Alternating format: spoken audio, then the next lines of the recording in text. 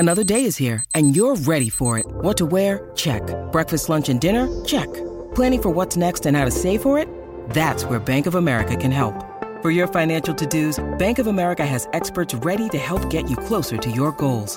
Get started at one of our local financial centers or 24/7 in our mobile banking app. Find a location near you at bankofamerica.com/talktous. What would you like the power to do? Mobile banking requires downloading the app and is only available for select devices. Message and data rates may apply. Bank of America N.A., member FDIC.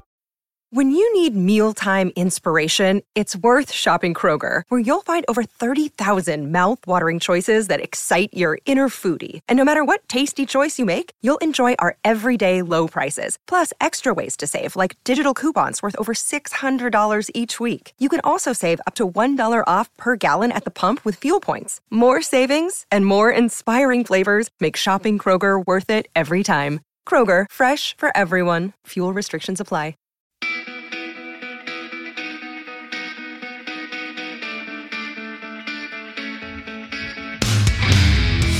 You're listening to the Sticks in the Six podcast. Here are your co-hosts, Andrew Forbes, Peter Barricchini, and Alex Hobson.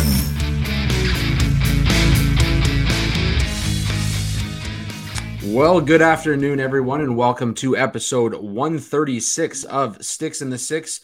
Here with my co-hosts, Peter and Alex. I'm Andrew, and testing a little something out there with the intro, boys, but it's still a work in progress. Lots to talk about. We're going to try and keep this short. We do have, if you haven't already tuned in on our YouTube channel to the Mikael Tellqvist interview, it will be on our streams, Spotify, all that kind of stuff during this episode, so we will get to that in a little bit. But before we do all that, Alex, how you doing this week, buddy? I'm doing good, man. Bit of a busy week back at work, and I have something to talk about, but I feel like it's going to take up 5-10 minutes if I do. So I say go for it. Go for it. Cole's Notes. I'll try and keep this to a Cole's Notes version. I'm doing something kind of insane with the rock station that I work next to. So those that don't know, I produce a morning show for a talk radio station in Niagara, literally right next door to us, like studio door to studio door, is the rock station 97.7 Hits FM. And a couple weeks ago, actually it was more like a month and a bit ago, before I left for Europe, they called me in and they're like, "Hey, we want to do a radio version of The Bachelor. Do you want to be our subject?" Oh, so wow. So the seed's been planted. They put out and they made me write up a bio, like a Tinder bio almost, and throw a couple pictures up. And it was up on the website all last week. They took applicants, which I was not optimistic about that because I have no idea how many early 20-year-old girls listen to the radio, especially rock radio. But they found 3 girls and they've set up 3 dates with me next week. And at the end of it, I've got to go on the air and pick one of them to give the rose. No way. My God. Dude, there's one part of me that's like, this is kind of a dream scenario because I have some of the worst game in the world. I'm just going to be flat out honest. And this is like, it's almost like they've taken this and they're like, all right, we're going to be a team of wingmen to help you out with this. Yo. So they've set up the dates. They're all paid for. And the part that scares the shit out of me is that after every date, both me and the girl that I'm going out with have to call in. So they do this little segment called The Machine, where you basically, people can call this number and leave messages and they play them on the air. Me and this girl after each date are supposed to call the machine and leave a message about how it went, and they're going to play it. So I have zero margin to error for this. Zero margin for error, I should say. If I make one mistake, boys, the entire Niagara region is going to hear about it. So please wish me luck. You asked me a couple months ago if I ever thought I'd be literally putting my dating life on the radio. I would have said, leave me the fuck out of that. But they have a way with words. They got me into it. So here I am. I think you got to play it safe. You got to play it real safe. I'm playing it so safe, man. You have no idea. Also, you have no idea. I don't know. I don't know any other girls. Like I talked to 2 of them today, which was almost more terrifying than actually going on the dates. This is the first time I was talking to them, and they're going to put it on the air tomorrow. But I'm playing it safe. I'm not going to try anything stupid. I'm going to be myself, but I'm not going to try and do anything crazy to impress or anything, because I don't need the entire Golden Horseshoe knowing about my dating flaws. That's all you could do, man. Just be you. That's it. Hey, and Alex, that's what I'm gonna do. After talking to two of the girls today, you actually only have one date left, so it's a do or die here. Do or die. Oh man, yeah, both of them are gonna drop out before next week. Oh. Now I have a reason to go back and listen to the radio now. Brutal. Yeah. So, and even after, I bet of all the things you guys thought I was going to say, probably wasn't that. No, but I probably at the bottom of the list. Some great content for sure. You know what? It's good content, and it's just fun. When we do this little banter thing at the start, I was originally just going to be like, no, I'm not going to get into this, but that has literally been taking up 90% of the space in my head for the past week. So there wasn't really a way around it. I had to bring it up. You have to. So absolutely.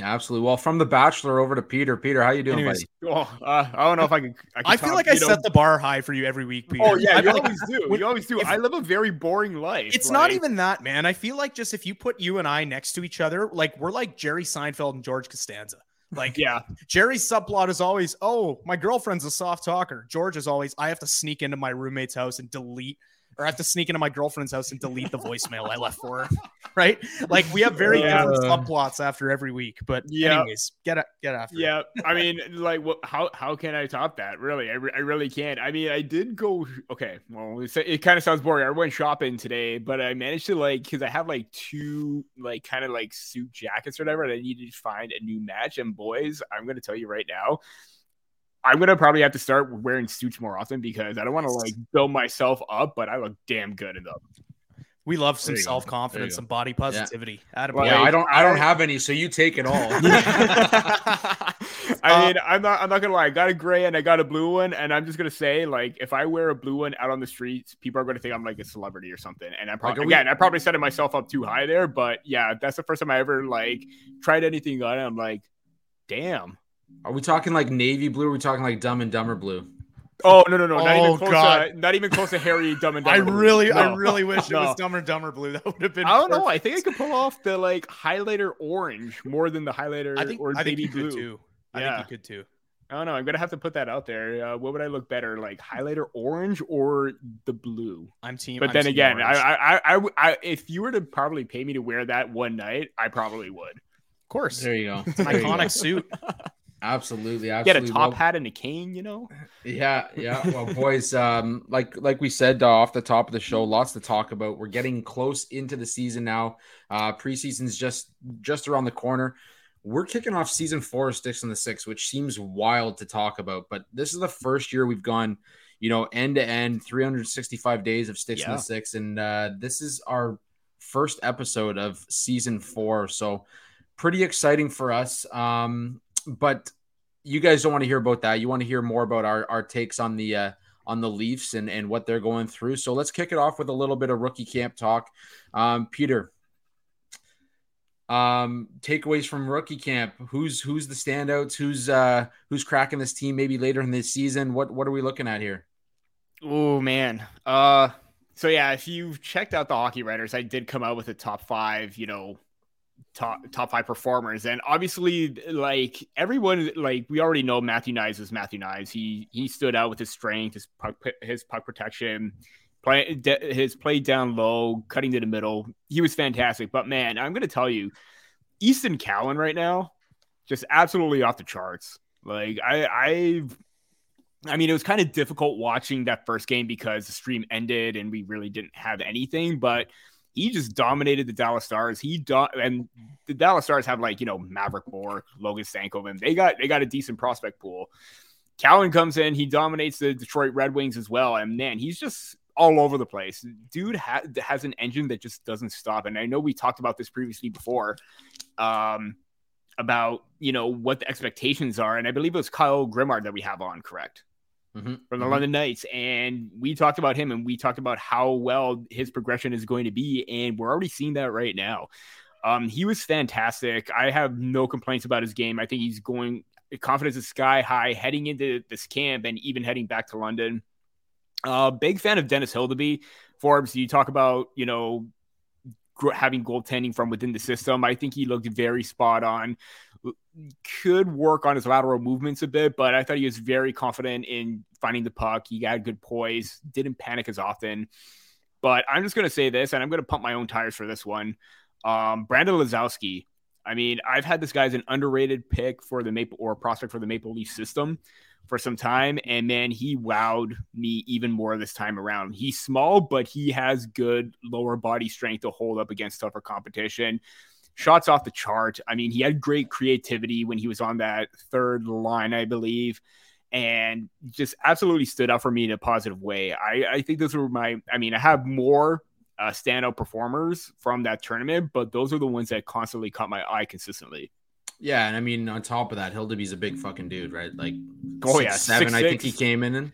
Yeah, 6'6", 6'7", 234 pounds or something like that. So when you have that size, especially in today's game, like your lateral movement doesn't have to be as impeccable as it once was. But I mean, he definitely, I like that they gave him that second game and, you know, we got to see a little bit more from him. And I think right now the Leafs goaltending is what they need in their prospects. So you got Akhtiamov, who obviously wasn't there, but you've got Peksa and you've got Hildeby as well, and even what is it, Kavlin? Luke Kavlin? Yeah. Yeah, he you know, like Cavallini? Is it Cavallini? No, it's just Kavlin. Yeah, okay. Kavlin. Thinking of something else. I pronounce it right once, and Peter's got me thinking of something else here. But I'm usually the one that's right with that. Yeah, that's right. And he's another option as well, deeper into that prospect pool. So it's definitely good to see some goaltending prospects come up through the system. But Alex, any standouts for you at the rookie camp? Anybody that kind of disappointed? Maybe you'd like to see a little bit more of. So I can't really comment too much on this because I missed every single prospect game, which really sucks because I wanted to watch all three. And I actually told myself earlier that week I was going to watch all three, but then life got in the way and it just didn't happen. So I'm not really going to speak on who I thought played well because frankly, I didn't watch the games. I can't really, I'm going to be talking out of my ass. So overall, like from what I saw, and shout out Kyle Cushman for supplying everyone with the leaders in the point categories, just to piggyback off of what Peter said, man, Easton Cowan's just been everywhere. Yeah. Like talk about a guy who came into training camp with a whole bunch of people thinking that, you know, he's a reach. He's going to be a bust because he was ranked in the third round. Talk about a guy coming in and just proving all the doubters wrong. Right. And obviously, you know, you're not going to use one rookie camp as, you know, full fodder for proving the doubters wrong. But at the same time, it's nice to see a guy like that come in and dominate when he very easily could have done cardio and just kind of blended in with the crowd. So good. It was encouraging to see Easton Cowan on the score sheet a bunch. Hildeby, obviously, I've been a big fan of Hildeby. I was a fan of him right from the moment they drafted him. And obviously, watching Matthew Nyes out there compared to last year, you know, this is a guy who's going to play in the NHL all year this year, and I think he's got a real shot at 20 goals. So I thought it was a decent tournament overall from what I saw on the stat sheet, but I didn't actually watch anything. So that is the end of my analysis. Well, there you go. You heard it here first. Matthew Nyes, 20 goals. I think I made the worst prediction last year, so we'll see how yours turns out this year, Alex. But I got another one for you. I put this in my one of my prospect articles, and I said that Easton Cowan's going to hit the century mark in the OHL, and I think going back, he's going back to London right now. He's set for the second line with Denver Barkey and Kasper Halttunen. I called Halttunen at the combine. I said he was going to probably end up in North America. He wouldn't give me much of an answer, but he gave me a little smirk. So I knew right then and there, the outside insider was back making the call that Halttunen was going to be a Knight this season. And I think like just from him, he's a big body. He loves to score goals. He loves to be a net front presence. I think playing on a line with him and the way that Easton Cowan sees the game, I mean, this kid's going to dominate the NHL this year the OHL this year. And I'd be shocked if he doesn't hit that century mark. Could you imagine if he dominated the NHL this year? Make a team out of camp, drops 80 points in his first year. How mad would every fan of every NHL team be if that ever happened? That'd be funny. If he if he made the team out of camp, I'd put 20 on him to win the Calder. That's a good bet. Interesting. Could you imagine? That'd be wild. Or That'd be wild. you would be able to single hand from the odds of not only Easton Cowan being a contender for the Calder, but for beating out Bedard. You put $20 on that, dude. You'd be able to fund us an in-person studio. Okay, Yeah. hey, listen to this. I'm regretting a bet I made already. I put an under on Bedard's points this year at 67.5, and like seeing him play in that prospect tournament, I'm easily regretting that already. Yeah. I think under 80 might be a safe bet, but I wouldn't do under 67.5. I think I think he's going to clear that. Yeah. One more point on Cowan, mom spaghetti and chocolate milk. That's the breakfast of, NHLers, or breakfast dinner of NHLers right there. Mom spaghetti. Doesn't get any better. Oh gosh. Anyways, boys, training camp opens up this week. We've seen some media availability from some of these players. A lot being said, a lot being talked about, a lot of questions about a topic we'll get to in a little bit with Mike Babcock. But lots to say about the piss and vinegar that they added with Bertuzzi. Bertuzzi talked about he was asked about at I believe it was a golf tournament. He said, I haven't even played one game yet, but there's a discussion about like whether he could sign a long-term deal. Max Domi says he wants to not only be a Leaf, but he wants to win the cup with the Leafs, knock two things off his bucket list. And then obviously Revo being asked about the Gudis yell in Wall's face at the end of round 2 last year. And he with a smirk on his face, he says he's ready to go if that happens again. So training camp, what are you looking for, Alex, out of these guys, and any surprises that you think we might see? So I don't know if you guys saw the tweet that Luke Fox put out today, and it was hilarious because I quoted it and I dropped some analysis on it, and then I realized I'm literally doing this over an insider's speculation of what the lineup might look like before the team has even taken the ice for training camp. I might have a problem, but anyways. Don't we all? Yeah. Don't we all? Yes, that's right. So I look at I was looking at this lineup that he put out, and at first I was shocked. Yeah, and I'm going to stop teasing it. He had the top 9 as follows: Bertuzzi, Matthews, Marner, first line, which I think everyone's expecting to see. Second line of Matthew Nyes, John Tavares, Sam Lafferty. Third line of Max Domi, William Nylander, Kalle Järnkrok. And, I know everybody's gut reaction at first is going to see Sam Lafferty on that second line and be like, dude, this is a dude who had 6 points in his last little stretch of the season with the Leafs. Couldn't stay in the lineup. He was bounced up and down between the third line, fourth line, and even the bench. I wouldn't be shocked if that was actually a possibility to start the year, because it sounds like that they're taking the concept of putting Nylander at center pretty seriously. And if they follow through with that, John Tavares has literally spent the better part of his career playing alongside guys who aren't really known for their offense. Remember in Long Island, a lot of the time his 2 wingers were Josh Bailey and Matt Molson. And he led those guys to some pretty decent seasons. And I'm not saying it was all because of him, but obviously playing with John Tavares has to play a part in that. So obviously right off the hop, I was a little confused by that. But the more I think about it, Sam Lafferty on John Tavares' wing, you send him to the net, you utilize that speed. I think he had like 10 goals or 12 goals last year or something like that. You put him alongside Tavares for almost a full season, he could get 20 goals. 15 to 20 goals. You utilize him as like your net front guy.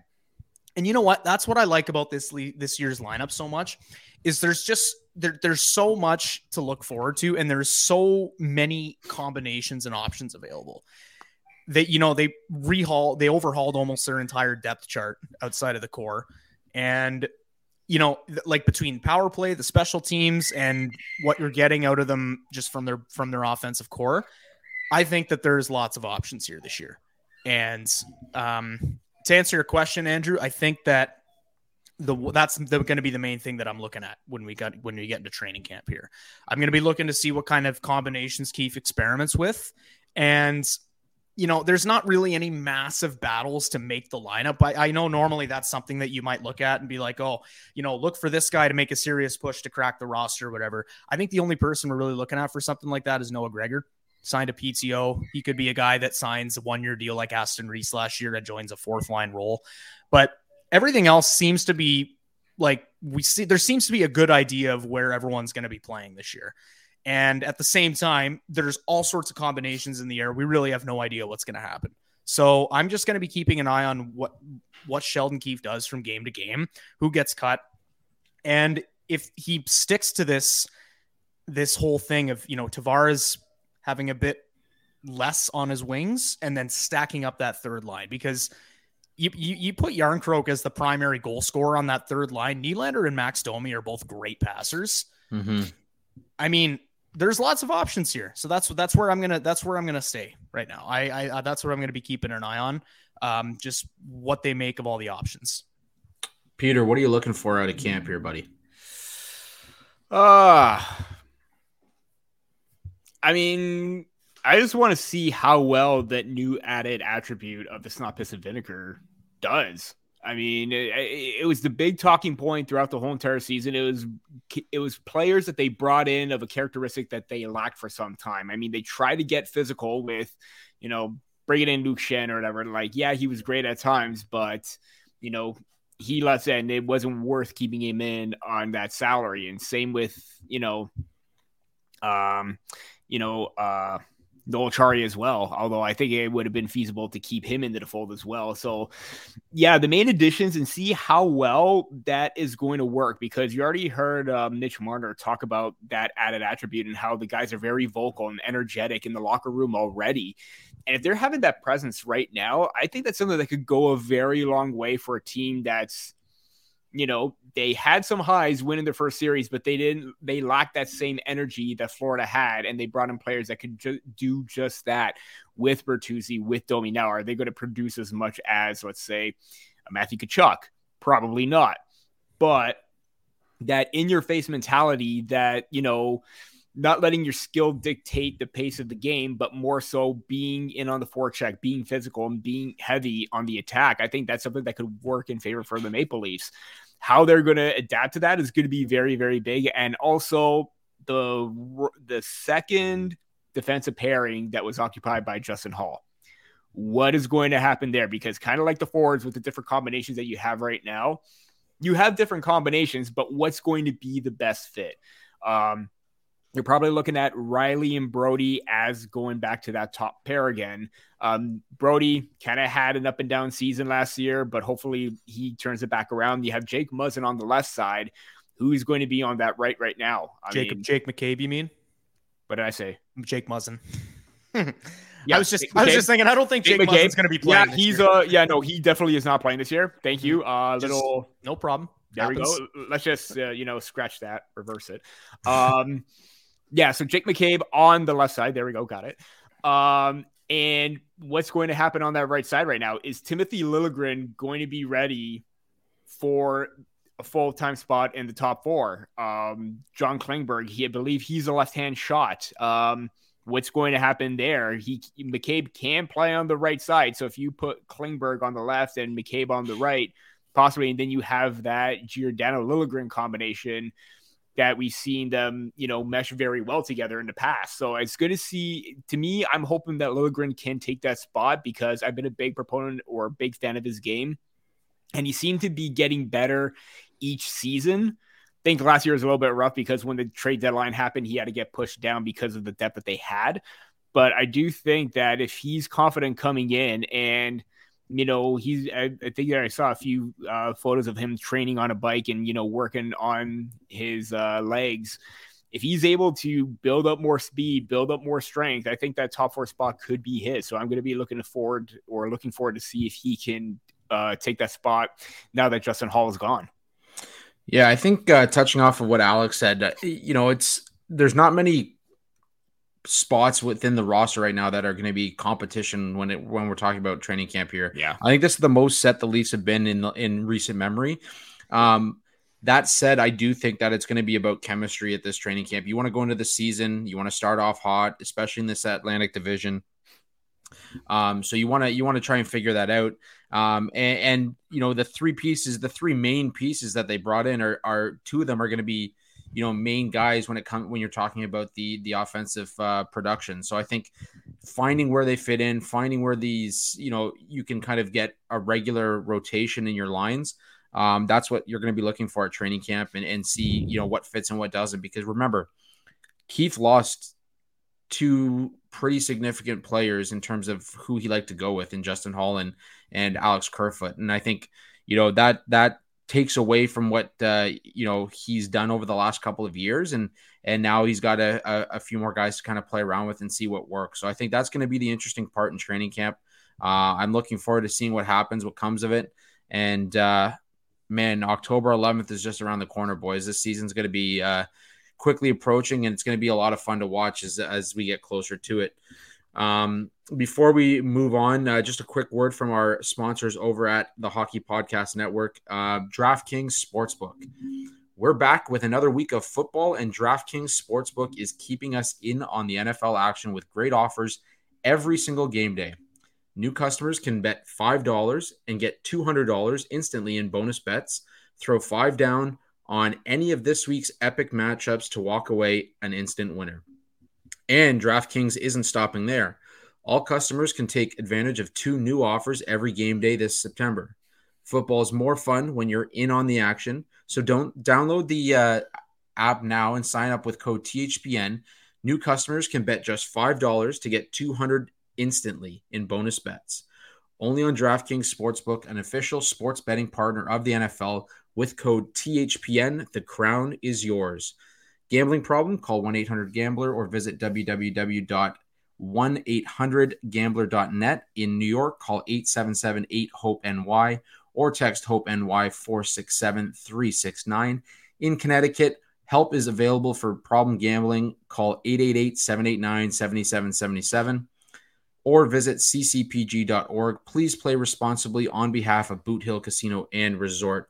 Licensee partner Golden Nugget, Lake Charles, LA. 21 plus, age varies by jurisdiction. Void in Ontario. See sportsbook.draftkings.com/football terms for eligibility. Terms and responsible gaming resources. Bonus bets expire 7 days after issuance. Eligibility and deposit restrictions do apply. So those listening on our streams, we would be throwing right now to our interview with Mikael Tellqvist. Oh, Peter, it's been quite a long time since we touched base. A nice little hour-long, let's call it an intermission, I guess. Like those theater shows where you go and you get a quick minute to jump up, take a piss and get back into your seat before the show goes on. But anyways, we are back because your host here fucked up with the time difference between us and Sweden. So we are getting Mikael Tellqvist on. We figured we'd do a live show, do a quick live interview here with him. He's all set to jump on. We're just hoping Alex will be jumping on in the next few minutes here, and we can get going. But yeah, it's going to be a fun little episode. I think a fun little chat with Mikael. Obviously, he's got some goaltending background. He can give us a little insight into the position itself, but also playing for a couple of teams, and one of them being the Toronto Maple Leafs. And I don't know much if you remember anything about Mikael Tellqvist with his time with the Leafs, but yeah, I mean, former 3rd round pick, 70th overall, and it's a name that rings the bell when it's mentioned, right? Yeah, not like one of those names where you seem to forget that he was a Maple Leaf, considering that, given the time, like how the Maple Leafs goaltending situation was playing out, you obviously had your starter, then you had your backups, but he was in a kind of like a middle ground role where he was playing a backup at certain points as well. And yeah, I remember him. Obviously, it was at the time where the playoff glory days were coming to an end, and he got a few seasons in post lockout with the Maple Leafs before being traded to the Arizona Coyotes. I remember that trade happening as well. But yeah, I remember a goalie who gave it his all every single time he was on the ice and whenever he was called upon. Minimal experience minimal games with the Maple Leafs, only 40, but over 4 years. But, still donned the Maple Leafs, still gave it his all, and still played his heart out no matter what. Yeah, absolutely. And one of many names that kind of fly under the radar when you talk about former Leafs, but one that definitely, like I said, rings a bell with anybody who's been watching the Leafs for as long as we have.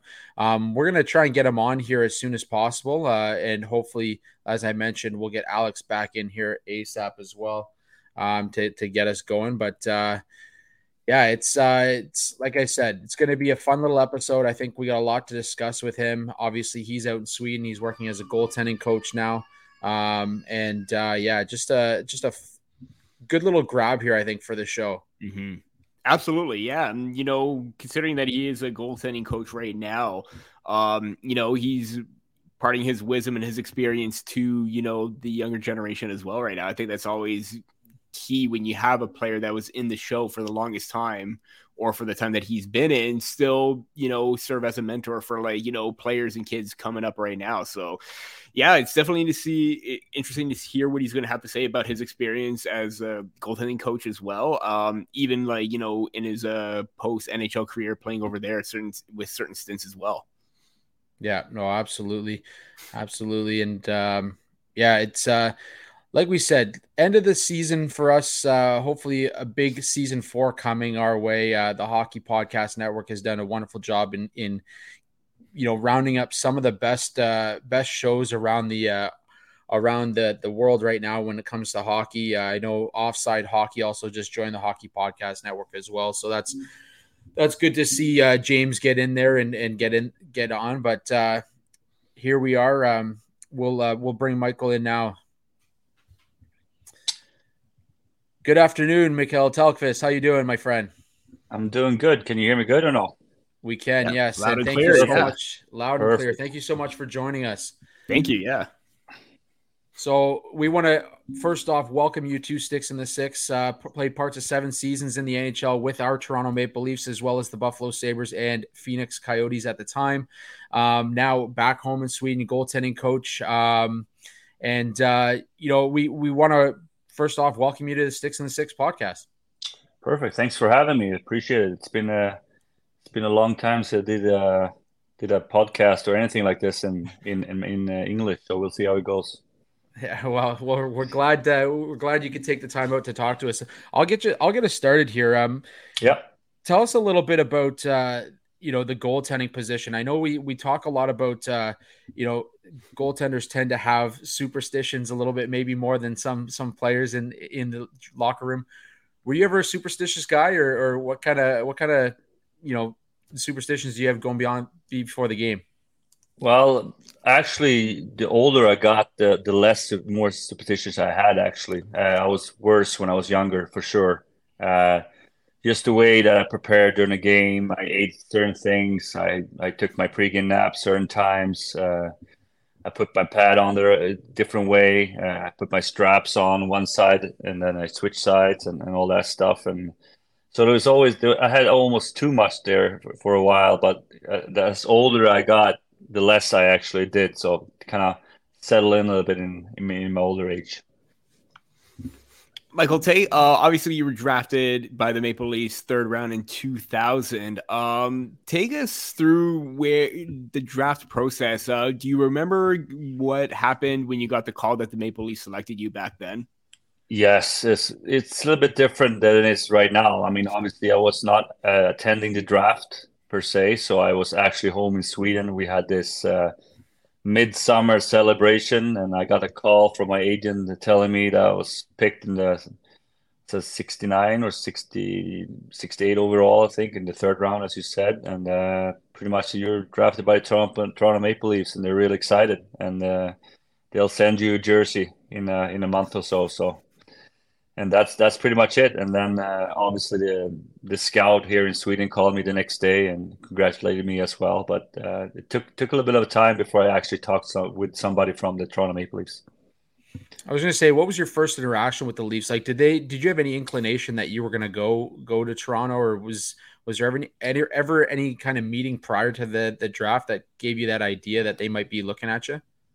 Well, I had some indications that they might be looking for a goaltender, but I did not expect to get drafted. It wasn't that much media thing around it. I mean, as it is right now, you can read all these rankings all the time. It wasn't even close to that. So, but well, obviously they wanted me to come over right away. I kind of had a special first year over here in Sweden. My first year as a pro player, I won the Swedish championship. So that was a big thing, and I won the championships for my hometown team of Djurgården here in Stockholm. So it was a big thing, and I played the World Championships. It was kind of a great start for me professionally. It kind of came quick, and then I got drafted, and then they said like, we want you to come over right away. But I talked to some people back here in Sweden and my goalie coach, and they said, relax, just have another pro year over here in Sweden, and you'll be more ready to go. And how big was that extra pro year for you? Because you went to the AHL right after that, and then that's when you get called up to the Maple Leafs, and kind of like in 2002, 3, and then 03, 04. So how big was that extra season good for your development? Looking back at it, I'm not sure, but maybe, I mean, we actually won the second year as well. So it's obviously, for me personally, was a great chance to stay at home and play pro. Looking back at it, it took me some time to adapt to North American style of play. I had to change a lot of things in my game to be ready to play. And back then, you weren't really getting the NHL games as you are right now. It feels like I'm a dinosaur here, but it's like it actually was like that. You should watch some highlights. You saw Mats Sundin score, you saw Peter Forsberg score, but it wasn't much of a we weren't showing games regularly, let's put it that way. Mm-hmm. And you were talking about the transition to the North American style and game. How from your experience, obviously when younger players get drafted from Europe, that's always a big key factor for NHL teams. How is that for you going forward? Well, for me personally, it was really tough. I came over, I was celebrated over here in Sweden and played a couple of world championships, which is big over here, 2 Swedish championships. So my confidence was really high. Coming into the training camp, really great goalies in the system. I mean, you heard Curtis Joseph coming in. I mean, he's an icon in Toronto, and they were really hoping for me to step in as a backup behind him. But I think it was Corey Schwab. I think he came in and took that job, and I wasn't really ready. So for me, it was good to go and play in the AHL for sure. I wasn't ready to play in the big leagues. Let's put it that way. Michael, first of all, I just want to jump in here and say, it's nice to meet you. Good to see you. I'm looking forward to chatting with you. So I was personally thinking of one specific thing, which was I believe your last season with the Leafs, because that was the year that I fell in love with the team. And that's when I became obsessed with the rosters and looking up and down at the stats and all that. So that season, it was 2006, 2007. I think you were traded to Phoenix halfway through the year. That was my first year, like I said, first year looking at a roster for the first time, my first introduction to players like Mats Sundin and Darcy Tucker. And you had the ability to play for the same team as a lot of these guys. So what was it like sharing a room specifically with those 2 players, and what kind of impact did they have on the locker room?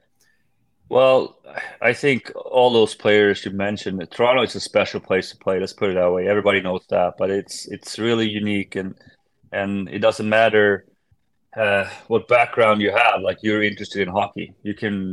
Some people I met like could barely say hello in English, but they knew I was a Toronto Maple Leaf, and that was me. I mean, just imagine Mats Sundin, Darcy Tucker, Ty Domi, and all those guys. Brian McCabe, Carberlay. There's some really good players that I had a chance to be around, which was really, really cool. And I'm really proud of getting a chance to play for the Toronto Maple Leafs, one of the original 6 teams. But it was. Unfortunately, I didn't make it as a starter. I wasn't really good enough, I think, at the time. But I got a chance to play for the blue and white. That's for sure. What's it like?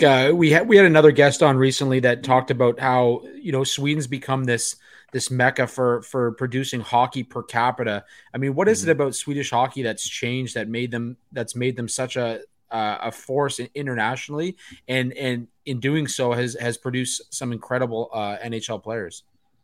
It's hard to say. It's just part of the history, I think. Like as in Canada, hockey is or in Sweden, hockey has been one of the biggest sports ever. I mean, we have soccer or football we see over here, but then it's like then hockey's number two sport. So you start playing from a young age at the hockey schools, and you start in the wintertime. You can maybe not in Stockholm, but a little bit up north. You can go to the lakes and skate and all that stuff. So it's almost like riding a bike over here. It's like something you learn how to skate, and then you take it from there, and you look up to all these great players that Sweden has produced during the time. And obviously, one of the best teams we ever had was probably when we won the Olympics 2006 with all those great players. With I would say the best generation of Swedish hockey players that we always put together, I think.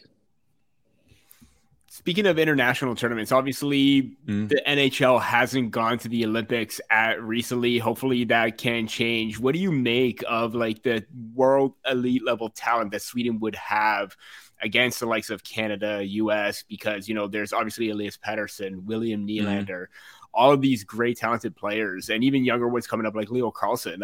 How exciting would that be for the country itself? I think it would be really interesting to see kind of a measuring stick, see where Sweden is right now. I mean, obviously, I talked about when we won. It's been a while since then, and I feel like after Henrik Lundqvist retired, it was a little bit of a hole on the goalie side. But now with Ullmark winning the Vezina and Markström probably bumping back from hopefully a better season this year, I feel like the goaltending situation looks pretty good as well. I mean, you have Victor Hedman in Tampa, solid defenseman as well, and Mika Zibanejad in New York Rangers that you can put the puck in the net, and then obviously Billy really plays for the blue and white for you guys. So it would be fun to see if they can do some damage. So, Michael, you're working as a goalie coach now and then these days. Now, I was wondering about one specific thing because I was never a goalie when I played, but one of my best friends was, and I've always been very intrigued by the position. Obviously, you know, changes in development and changes in the way that goalies change will happen over the years. And you're somebody who's been on both sides of that. So what would you say is the biggest difference in the ways that goaltenders are trained in the years 2023 compared to when you came up?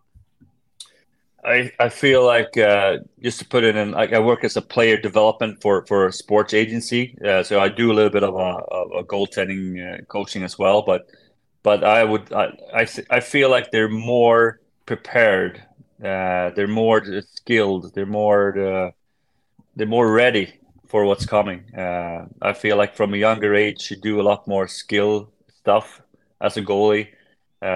When I came up, it was more learning by doing kind of thing. Now, like everybody watches YouTube or clips everywhere, and they try to adapt and look at other goalies in a different way. They like getting feedback in a different way than maybe us older player did. Watch your own tape all the time and all that stuff, and go through with your goalie coach. So I feel like the goaltenders coming up now is more prepared at a younger age than maybe we were coming up. I know you mentioned that like how important the game of hockey is in Sweden, but what made you fall in love with the game? Like, was there one specific moment, and at what point in your career did you realize that the NHL was a possibility for you? When I retired, I think I felt like a possibility to make the NHL, but no, I started falling in love being a goaltender. I went to games with my dad here in Stockholm, and I always liked the goalie equipment. I don't know what it is, but most goalies I think say that they like the equipment, and the position kind of fascinated me somehow. You're either the bad guy or you're the hero. Like it's nothing in between. It's like being a ref kind of thing. If you haven't heard a scene from the goalie or the ref during the game, he's done a good job. And I mean, you lose because you have a bad goalie, and you win because of the offense is good. So that's pretty much it. But somehow I just liked standing there at the end of the game and the crowd roaring, and you can all the players come towards you and celebrate. It's an unbelievable feeling, actually. That's the only thing I really miss about the game, to be honest with you. Just the excitement right before the games, the nervousness, and then the last 2 minutes of a game when the game is on the line. that's something I miss. The rest I could live without, and obviously my teammates, but the rest I can live without. I like Was that you there- mentioned that players are drawn to the equipment, because that was the case for me for about one day when I first started playing hockey, and then I started realizing I couldn't keep pucks out of the net, so it didn't last very long for me. But the equipment is a very big part of it, so I'm glad really you is. made that comparison. That's our one link right there. Perfect. It's funny because I played goalie one game. I started off as defense, and then I went and goal to switch with one player because we wanted to swap roles one time. Yeah. 11 goals against. So right here, but I totally understand where Alex was coming from with that. But the equipment itself back then and even till right now it's changed dramatically, and this is like early 2000 stuff too. Mm-hmm. Yeah, I mean it started to change when I first came in the league. I think it was I think the Gar Snow kind of screwed everybody else, but he had those big shoulder pads. I don't know if you remember that, but otherwise you have to go back and Google it. But he looked like a lacrosse goalie there for a bit, and then the NHL kind of cut down on us, and we had to become a little bit smaller. And obviously I'm not a tall guy. I'm like I think like 181. So what's that, 6 feet or something? 5'11". So I'm not a tall guy, so I had to depend on big pads or big shoulder pads and be able to reading the game. So that kind of sucked for me a little bit, but. I want to jump quickly because you already talked about like how great it was to be with your teammates, with the likes of Sundin, Roberts, Tucker, Domi, all of those guys. But you did have a bit of a short stint with Pat Quinn, who is obviously another iconic Maple Leaf, albeit in a managerial head coach role. What was it like playing under him for the time that you were in Toronto? Very likable coach, very likable. He always stood by his players. He never gave the players shit on the press conference. He could give you shit in the room, but never in front of the cameras or media.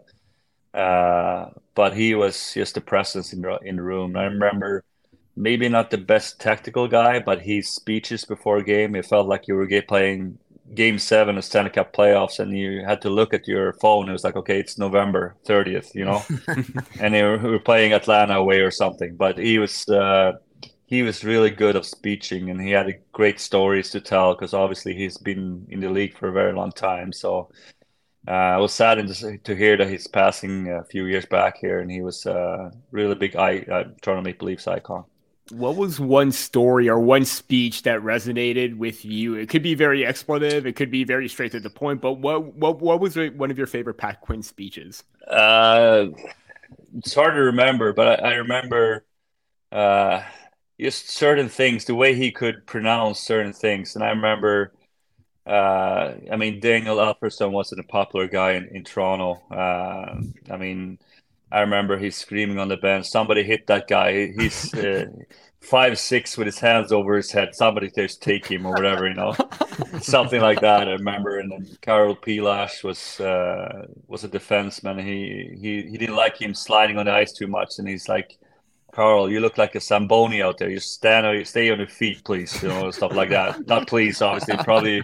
Probably not a word, but he was a funny guy, and I know the players play for him, and he, as I said, he always took the players' side, which was nice. So obviously, you kick things off at the start of this with the discussion about when you were drafted and when you entered into the league, and I mean, to make it to the NHL is one thing, but to do it with the Toronto Maple Leafs is almost an entirely different ballgame. So I was just wondering, when you go back to the start of your career, was there a specific moment that sticks out in your head where the younger version of you sitting there just thinking, wow, I'm in the NHL. This is my welcome to the NHL moment, whether it was in a game or just like an experience around the team or just a moment where you realized that you've made it? It's hard to say, but it's almost like it's almost more after your career is done, actually. Mm-hmm. That it pops out, and I'm trying to help my sons and other kids to play hockey, and they say like, "Oh, you played in the NHL." I'm like, "Yeah, you know what? I actually did. I remember, I did. I made it as a goalie," and you kind of realizes you and you get goosebumps and all that stuff. But going back, it's just I remember my first start. My first game was in Montreal. I got thrown in when Trevor Kidd got injured. So didn't get a chance to feel so much about that game. I just got jumped, thrown in there to play that game. But I think the next game I get a chance to start again at home against Philly. That was probably the longest day I've ever experienced. From the pregame meal or skate and through up till the game, it felt like the day was 3-4 days long almost. It felt like it was such a long time before the puck dropped, and I think everybody can have the same feeling when they have their first NHL game. So yeah, that was interesting for sure.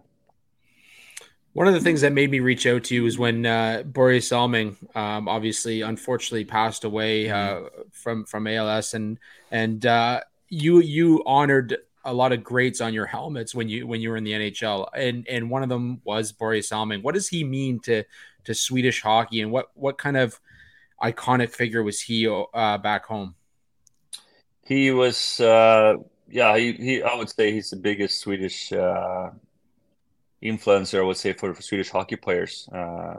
There were a few Swedish hockey players in the NHL before him, but he was probably the first one that actually made it and became such a popular player in Toronto.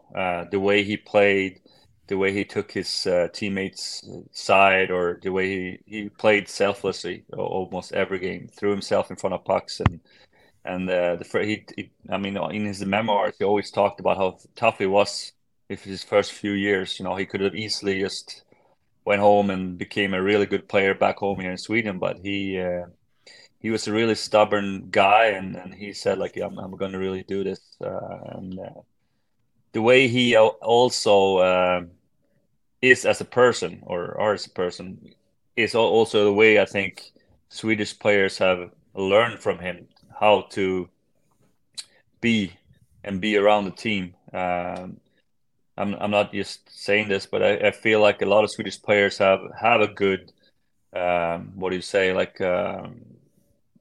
people like to be around Swedish players in the NHL. We have a good reputation.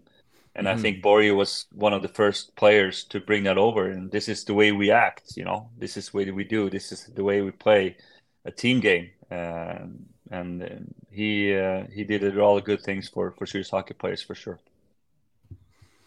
Mikael, the Maple Leafs drafted Dennis Hildeby in 2022. I just want to get your take from like the goaltending development side of things that you're doing right now. What can you tell us about his game, how it's developed since being drafted, and what can Maple Leafs fans expect from him in the future going forward? I mean, it's tough. I feel like if you're going to be a goalie in the Toronto Maple Leafs market, you have to be such a strong mental guy. Like that's the main thing. I mean, all the goalies that come through the system or are drafted or play for the AHL are such good goaltenders nowadays. Like there's none that can't stop anything. It's how you can handle the pressure. How can you handle the media? How can you handle just to relax between games? And you said, like, for me, it was like back then it was obviously a lot of pressure too and all that stuff. So it wouldn't almost been better for me to play for another team first and then come to the Toronto Maple Leafs when I was more mature. Being a young guy coming in, it's a lot of pressure, and you're supposed to be the next guy. And I mean, after me, there was about 10 other goalies that they try to get into the same thing, but it's tough. I feel like you need to spend more time doing mental stuff and all that stuff more than doing stuff on the ice, I feel like.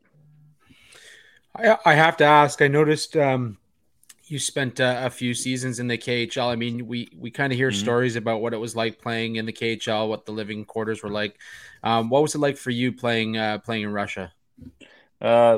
Wasn't too bad. I was a half a year in a team called Kazan, Akbars Kazan, and then I got fired from there, so it wasn't too bad. And then I played for a team called Riga, Dinamo Riga, that is in Latvia, which is a totally different place. It's almost like playing in the rest of Europe. So it's a little bit different, but obviously going to different places in the KHL is it's interesting. Let's put it that way. I've been to some interesting places in the AHL as well, but I would say, I mean, it's hard to explain. A lot of these cities are like big factories, basically. And people go to factories in the morning, they go on the bus back home, maybe go to a hockey game, and then in the morning go back to factories again. So it's like some certain cities, obviously in the US and in Canada as well, but it feels like they're 40 years behind somehow. And I'll just close it out here with one more. And again, we appreciate all the time that you've given us. Yeah, but no worries. Is there a spot in the house that you have your Toronto Maple Leafs number jersey hanging in the walls? I actually have a little bit of downstairs from me. I have my draft jersey, and I also have my puck that I got for my first win in Montreal. So I have a little bit of a memorabilia place, and I go there once in a while to pinch myself and say like, fuck, you made it, you played in the NHL and all that stuff. And sometimes I don't believe it, but my wife actually said like, you know what, yeah, you actually did. But it was a hell of a ride, let's put it that way.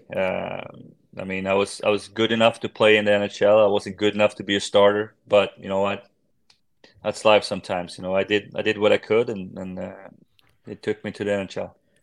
Well, I'll tell you right now that starter or not, just speaking for my situation, like I said, that first year that I started watching hockey, I think you only played one game that year, but just to be able to chat with you about your experiences, considering you were one of the first Leafs goalies I ever knew about as a young hockey fan. It was a really awesome experience for me. So perfect. Thank you very much for taking some time to join us today.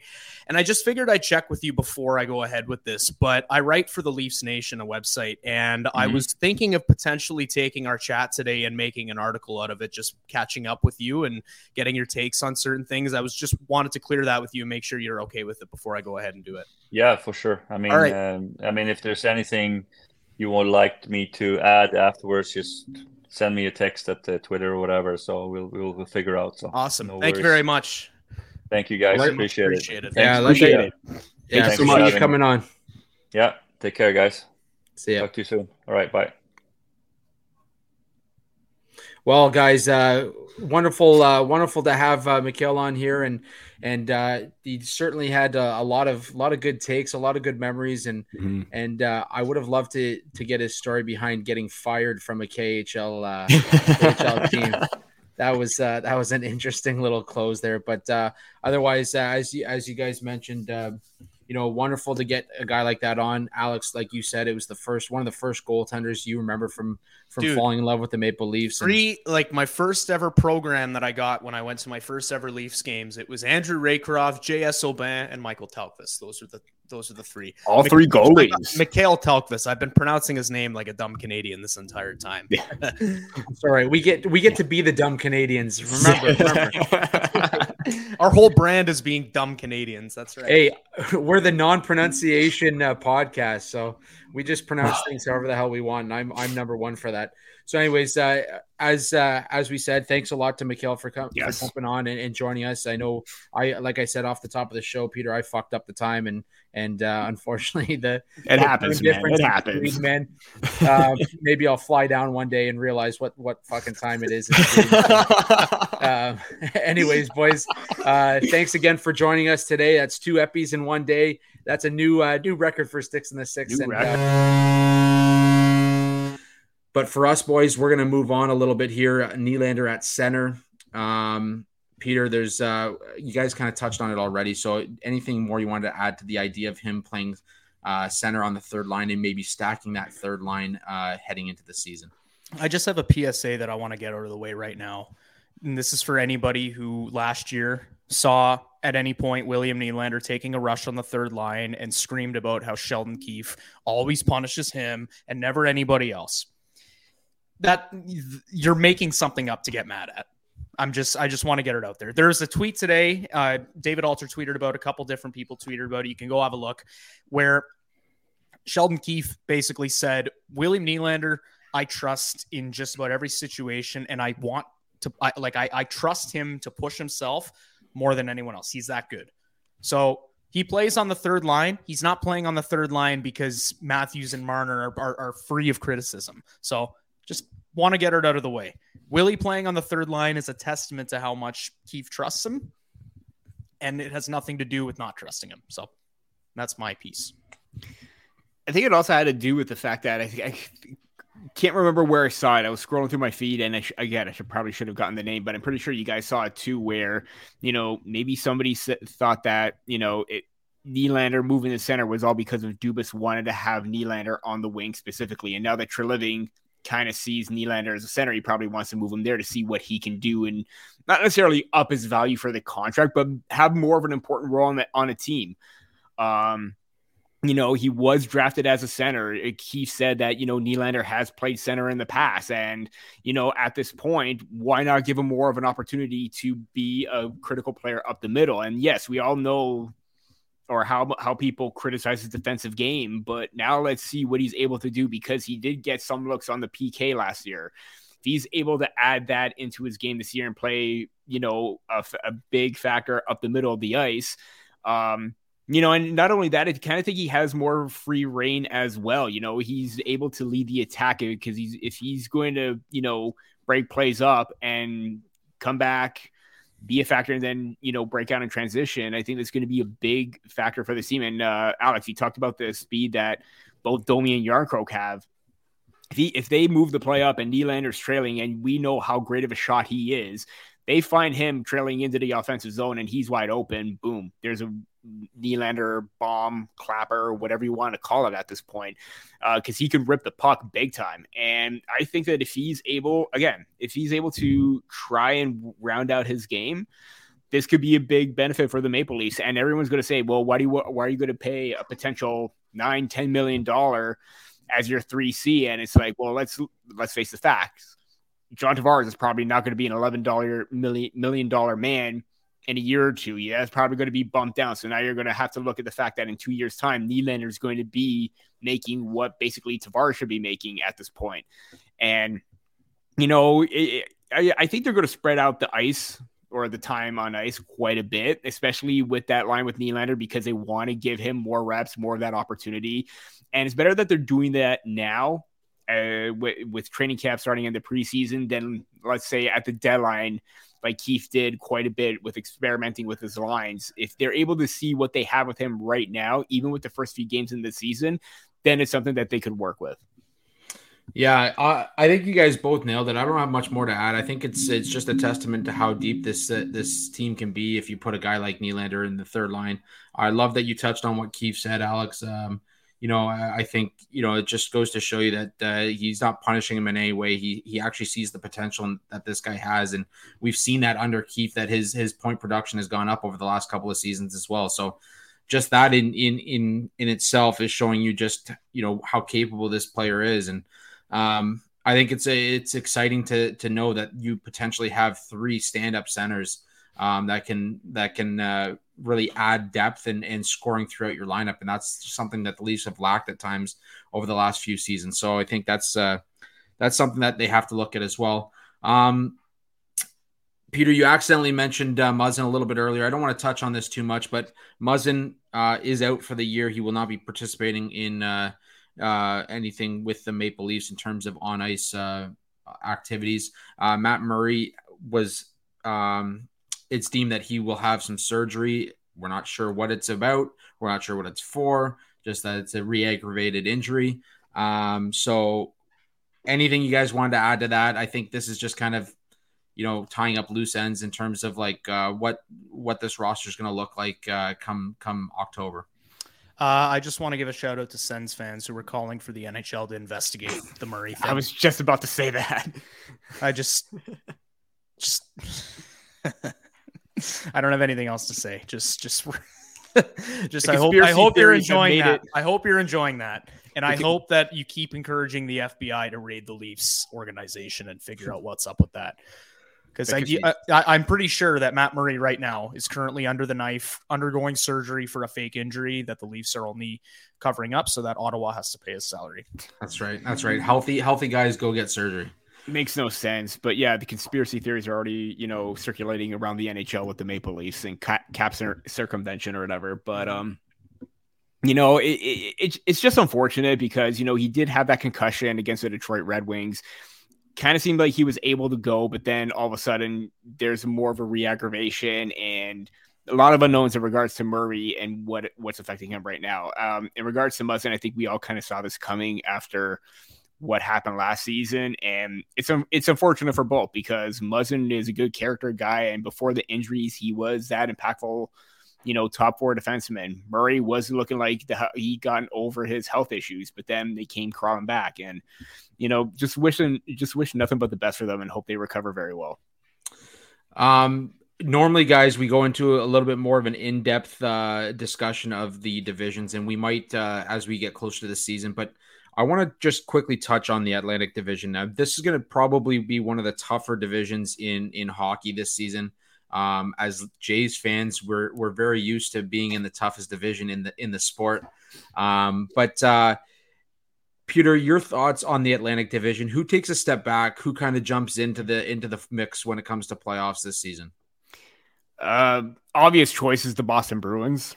I think their only saving grace is that their defense and goaltending has been relatively stable. I mean, I think they just lost Dmitry Orlov in the offseason, but they still have, Hampus Lindholm, Charlie McAvoy, Linus Ullmark, and Jeremy Swayman. Possibly the best duo in net of last season and this season coming into the NHL. But that forward depth, aside from Pasternak and Marchand, not the best, especially now that Bergeron and Krejci are gone. You have possibly Pavel Zacha and, Charlie Coyle as your 1-2. That's a little bit dicey right there, concerning. But then again, the Boston Bruins have shocked us before. Are they going to have the season that they had last year? No, but I still expect them to take a step back. As for teams that could surprise, definitely the Buffalo Sabres. I think they're definitely gunning for a playoff spot, and they're a team that could possibly knock out the Boston Bruins and possibly get a wild card spot. Alex, I know you mentioned the Sens fans, but Ottawa does have some good pieces up front. Again, big question mark is Jacob Chikrin's health going to hold up? And is their goaltending situation going to balance itself out? And is Jake Sanderson going to play like an $8 million defenseman this year? And are they going to sign Shane Pinto? I understand. Shane Pinto, yes. I do understand.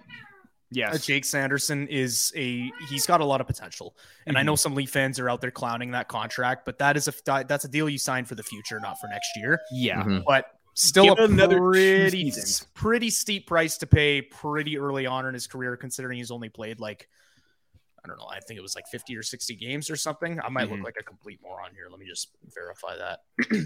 I will say this, though. I would rather have Jake Sanderson at $8 million. 77 games. 77 games. So I was wrong. I'll own that.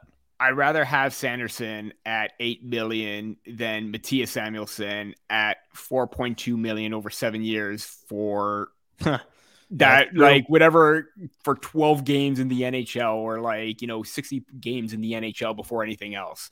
I will say that, but I do agree. Sanderson, I don't know if he'll pop off big time, but he does have great, puck moving abilities, and he's a strong two-way presence. I think that, he will be an $8 million man at some point this season, maybe next. Kind of a bit rough, but again, for me, it's going to be their goaltending for the Senators. That'll be a big question mark heading in.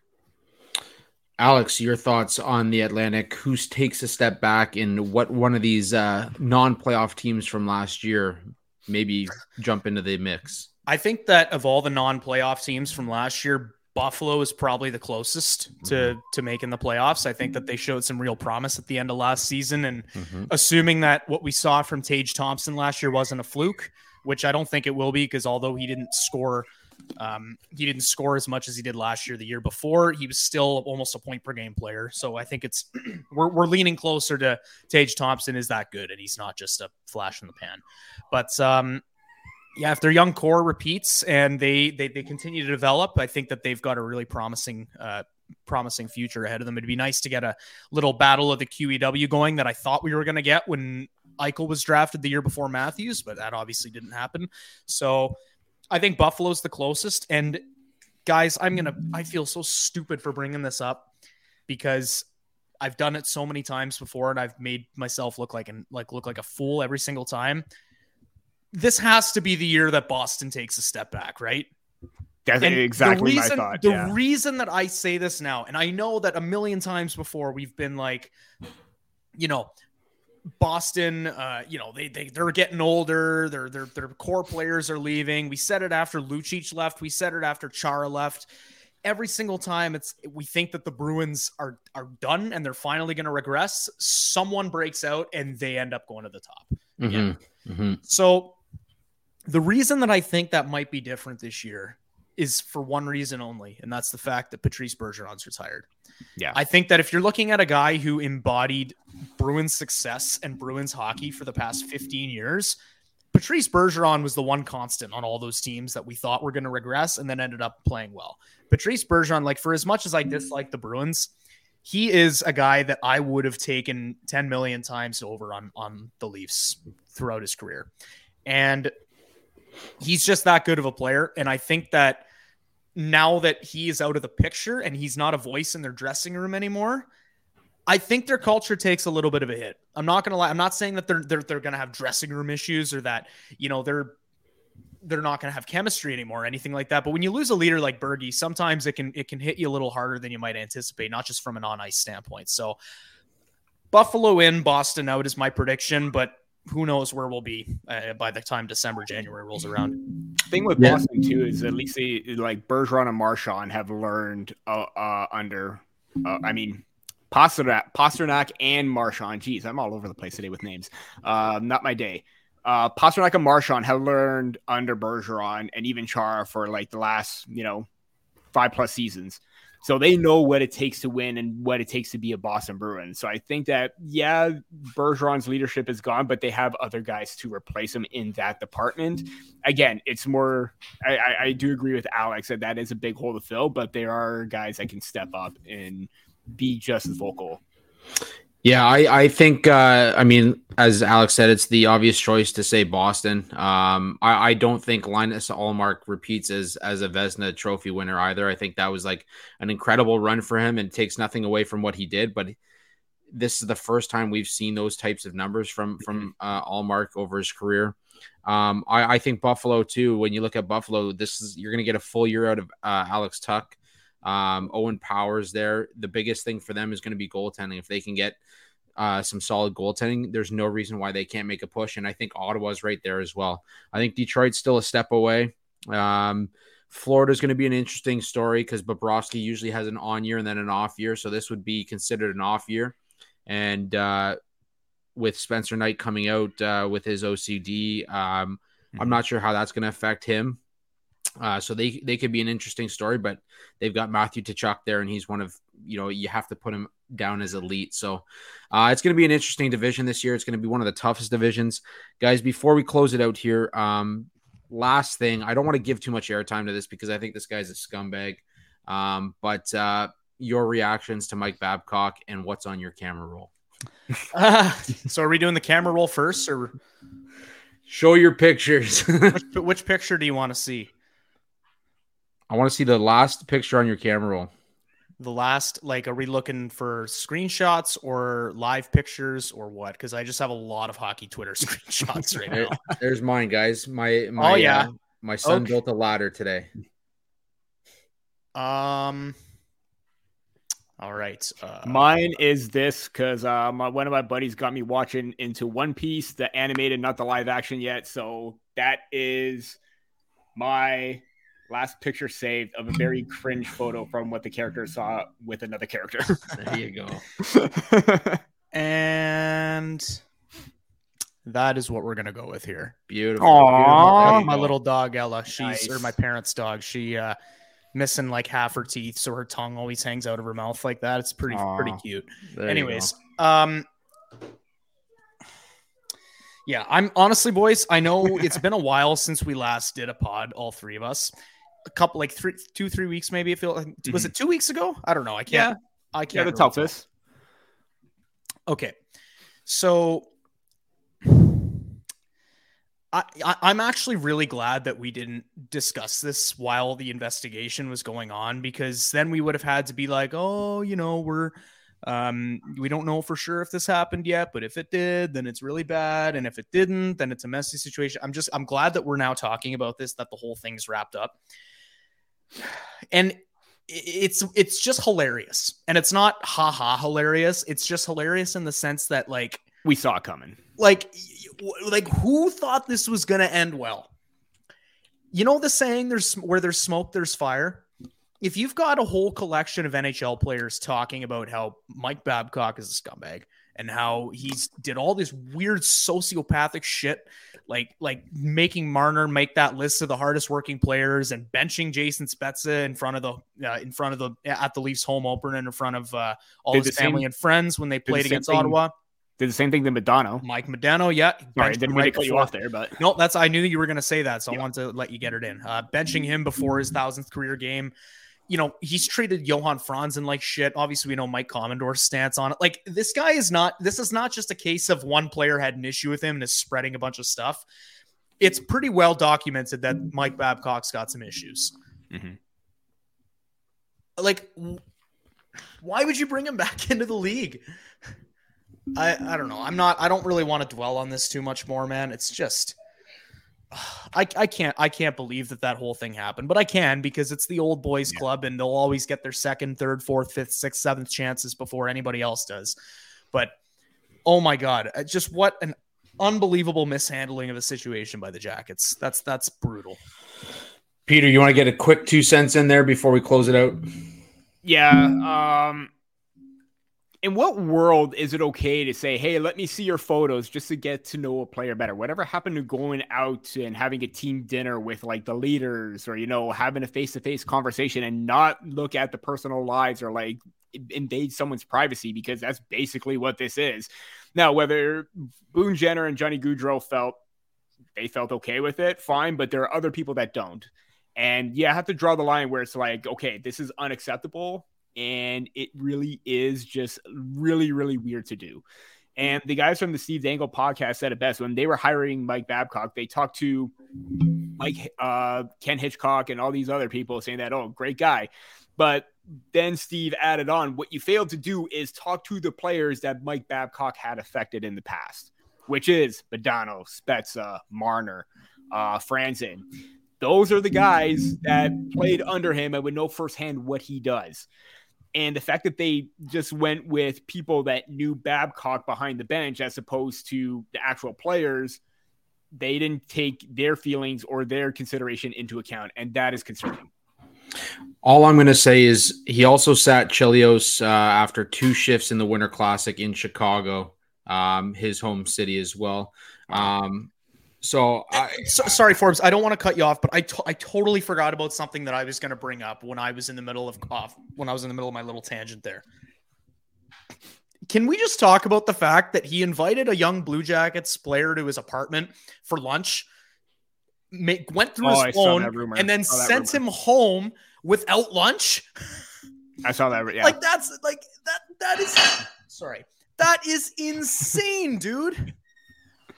Yeah. Oh my God. I think that's the stuff that makes me think this guy's a legitimate sociopath. Like, how do you do that and not see anything wrong with it? I can't believe he didn't even give him a fucking sandwich or something. He just sent him home. A prepackaged PB&J or something. Literally, like that. Yeah. Uncrustables. Okay. Anyways, Uncrustables. I'm sorry, Andrew. Go. No. It's honestly, guys, I don't want to say much. I'm gonna close it out here after, but I just I think, you know, when you're walking on a thin line and you go in there and you do what, like you said, some sociopathic shit, like you have to be so fucked up to just create this awkwardness. And like some people said, like he's just an awkward human being, but like that's not awkward. That's just it's idiocracy. It's invasive. It's stupidity. It's invasive. It's, man, you're a coach. You're not like, there's nobody in a position of authority that should take those steps the way that he did. And especially with the way that the younger generation is now, like you have to step so carefully sometimes. And he treated it like it was, you know, I don't know, like the 1980s, like show me everything that you got and we'll have a fuck you match. And that's not the way it is anymore. So he didn't grow with the times. And I think this is the final straw. And I think this is maybe the straw that breaks the camel's back when you're talking about the old boys club. And if you don't develop, if you don't change your ways, this is the way it goes. So it was the younger player that had that incident with him where he saw the phone and then just said, "Yeah, go."